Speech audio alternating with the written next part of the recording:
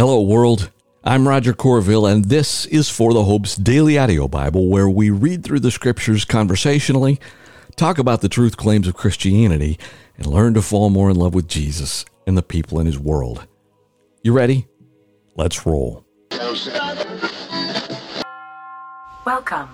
If you think about it, truth, by its very definition, is divisive.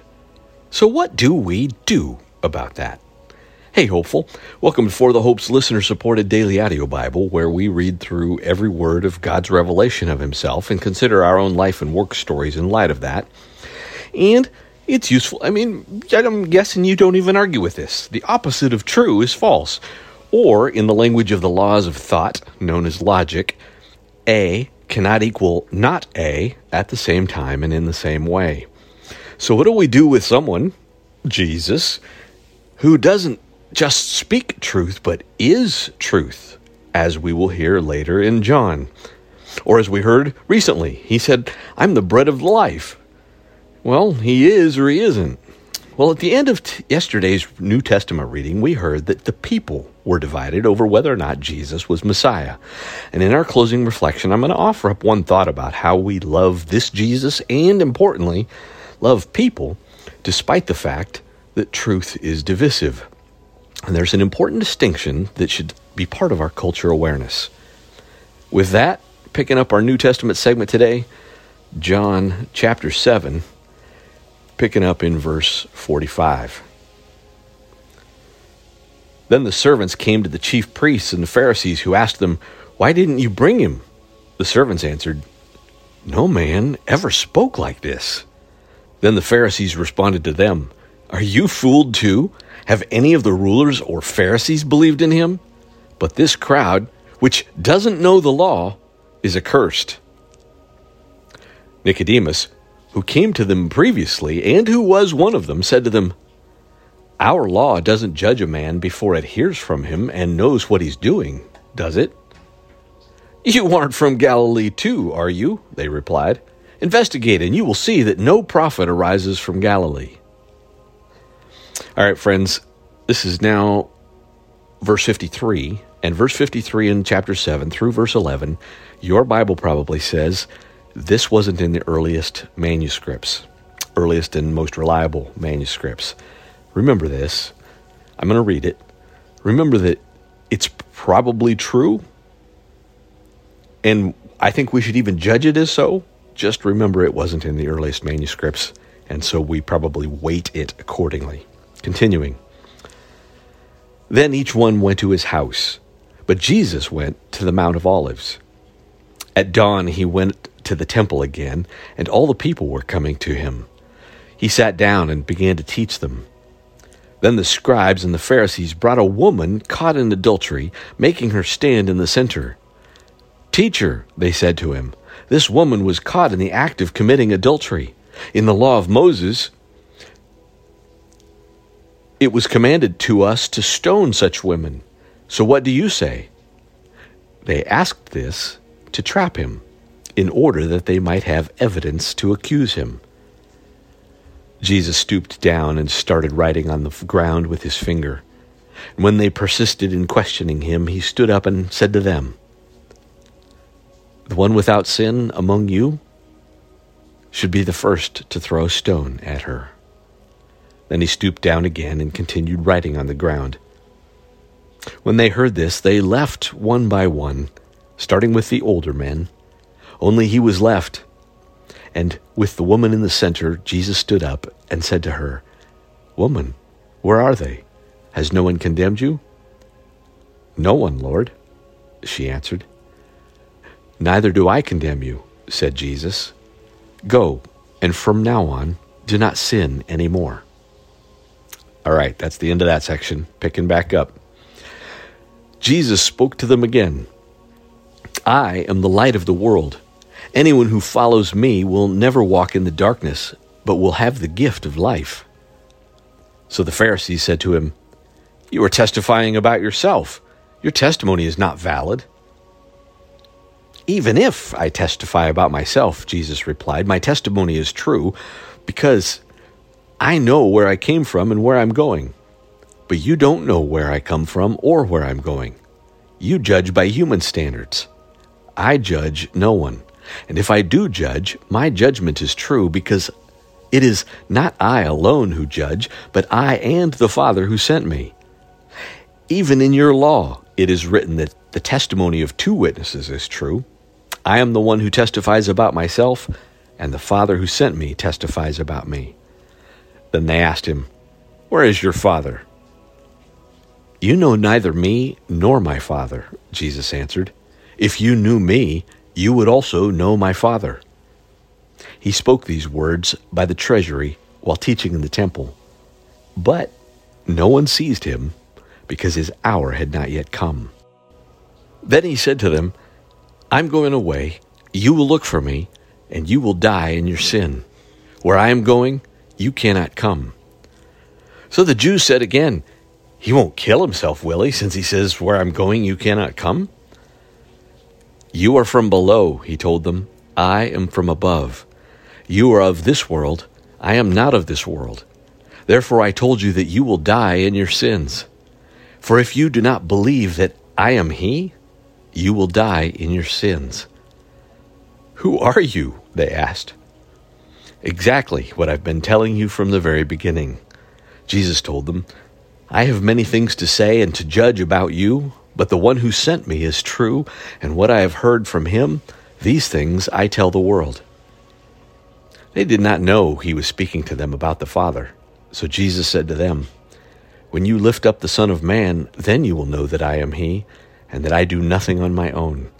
But just as the Father taught me, I say these things, and the one who sent me is with me. He has not left me alone, because I always do what pleases him. And as he was saying these things, many believed in him. All right, that gets us up through chapter 8, verse 30. There was a time when a famous and popular atheist named Richard Dawkins was quoted as saying that religion is a fairy tale for those afraid of the dark. And Christian math professor John Lennox responded, but atheism is a fairy tale for those afraid of the light. Kind of makes sense, doesn't it? So, turning back to our Old Testament segment, the world has been created, people were blessed and given work to do, but they chose to use that free will in a way that broke relationship with their Creator and now, well, each other. Genesis chapter 4. The man was intimate with his wife, and she conceived and gave birth to Cain. She said, I have had a male child with the Lord's help. She also gave birth to his brother Abel, and now Abel became a shepherd of flocks, but Cain worked the ground.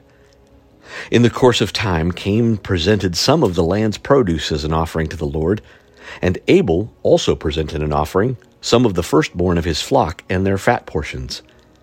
The Lord had regard for Abel and his offering, but he did not have regard for Cain and his offering.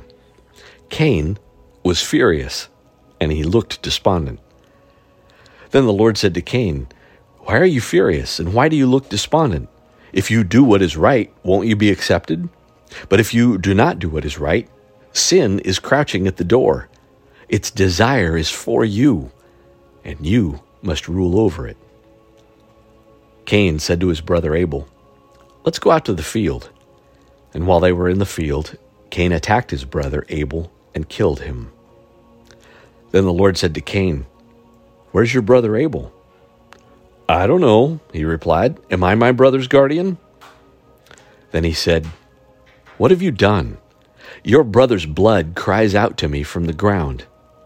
So now you are cursed, alienated from the ground that opened its mouth to receive your brother's blood that you have shed. If you work the ground, it will never again give you its yield. You will be a restless wanderer on the earth. But Cain answered the Lord, My punishment is too great to bear, since you are banishing me today from the face of the earth, and I must hide from your presence and become a restless wanderer on the earth. Whoever finds me will kill me. Then the Lord replied to him, In that case, whoever kills Cain will suffer vengeance 7 times over. And he placed a mark on Cain so that whoever found him would not kill him.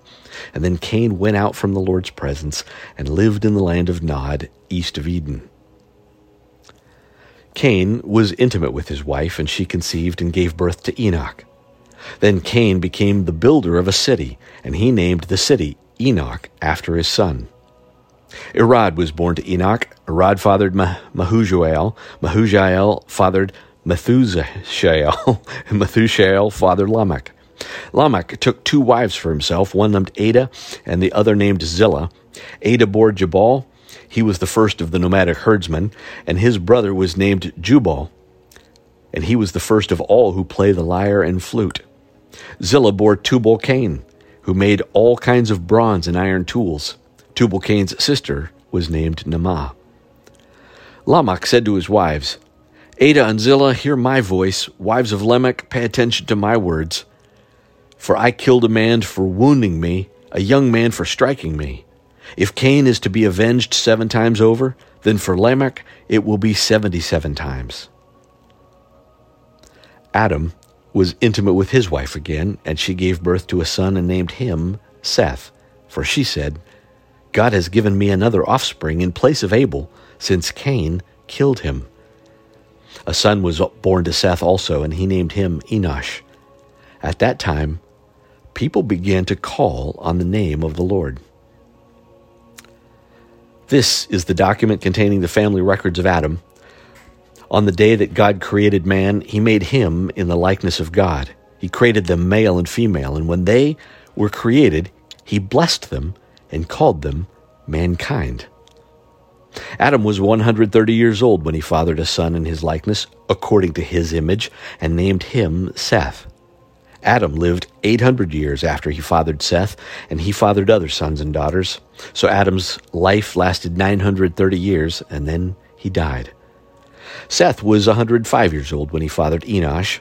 Seth lived 807 years after he fathered Enosh, and he fathered many sons and daughters. So Seth's life lasted 912 years, and then he died. Enosh was 90 years old when he fathered Kenan. Enosh lived 815 years after he fathered Kenan, and he fathered other sons and daughters. So Enosh's life lasted 905 years, and then he died. Kenan was 70 years old when he fathered Mahalalel. Kenan lived 840 years after he fathered Mahalalel, and he fathered other sons and daughters. So Kenan's life lasted 910 years, and then he died.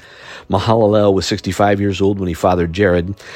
Mahalalel lived 830 years after he fathered Jared, and he fathered other sons and daughters. So Mahalalel's life lasted 895 years, and then he died. Jared was 162 years old when he fathered Enoch. Jared lived 800 years after he fathered Enoch, and he fathered other sons and daughters. So Jared's life lasted 962 years, and then he died. Enoch was 65 years old when he fathered Methuselah. After he fathered Methuselah, Enoch walked with God 300 years and fathered other sons and daughters. So Enoch's life lasted 365 years. Get this, friends. Enoch walked with God. Then he was not there because God took him. It's one of 2 places in the whole Bible where somebody was and then wasn't. And some people think he just went right to heaven because it very explicitly says he didn't die. So there you go. Methuselah was 187 years when he fathered Lamech. Methuselah was 782 years after he fathered Lamech, and he fathered other sons and daughters. So Methuselah's life lasted 969 years, and then he died. Lamech was 182 years when he fathered a son. He named him Noah, saying, "This one will bring us relief from the agonizing labor of our hands caused by the ground the Lord has cursed." Lamech lived 595 years after he fathered Noah, and he fathered other sons and daughters. So Lamech's life lasted 777 years, then he died.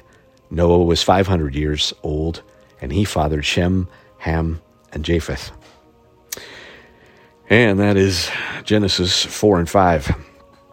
And before we get to our wisdom segment, I'll say this. Just recently I was giving a guy a ride home from men's group, and he asked about that stuff, what we just read. Why do people live so long? And the truth is, of course, we don't know. I don't know. And there are a number of theories about it. But here's my quickie take. We were made to live forever. But the introduction of friction into the system, sin, begins slowing things down. So, whether somebody lives 900 years or 400 years or I live 90 years, it all falls short of what God intended. So, for our wisdom segment today, we're going to keep it kind of short. Proverbs 29, verses 4 and 5. Don't wear yourself out to get rich, because you know better. Stop. As soon as your eyes fly to it, it disappears, for it makes wings for itself and flies like an eagle to the sky. I like the presupposition there. You know better. Hey, for our reflection segment today, remember that yesterday we heard Jesus say that we are to exercise judgment and that we must judge rightly and righteously. And this necessarily sometimes requires not just exercising discernment over something inane, like whether or not somebody proposed the right solution for a problem at the office, but moral judgments as well. Obviously, it helps to be grounded in what Scripture lays out as right and wrong. And since I don't have too long to go into this, here's what comes to mind this morning. Remember that in Romans 12, Paul said that so far as it depends on us, we should be at peace with all people, including our enemies. And I think it's useful, and I think that is useful because we can offer peace and love. We can offer it, but that doesn't mean it will be received. And a key to that, when it comes to loving people, I think is to remember this distinction. Be egalitarian regarding people. Be elitist regarding ideas. In other words, all image bearers deserve us recognizing their dignity. But that doesn't mean all ideas are true or that we should abandon truth. But as Peter writes, we should be prepared to give an answer with gentleness and respect. Doesn't mean we always have to, but we should be prepared and do so with gentleness and respect. Now remember this. Some people were offended by Jesus saying the truth. They even threw out what he said because he didn't have the right credentials. But that was their issue, not his. So I'll leave you with this. In the book of Ephesians, the most literal translation of quote-unquote speaking the truth in love is truthing in love. Like living a life of truth and grace. Oh, maybe like Jesus said we should. I love you, my friends. Amen. Amen.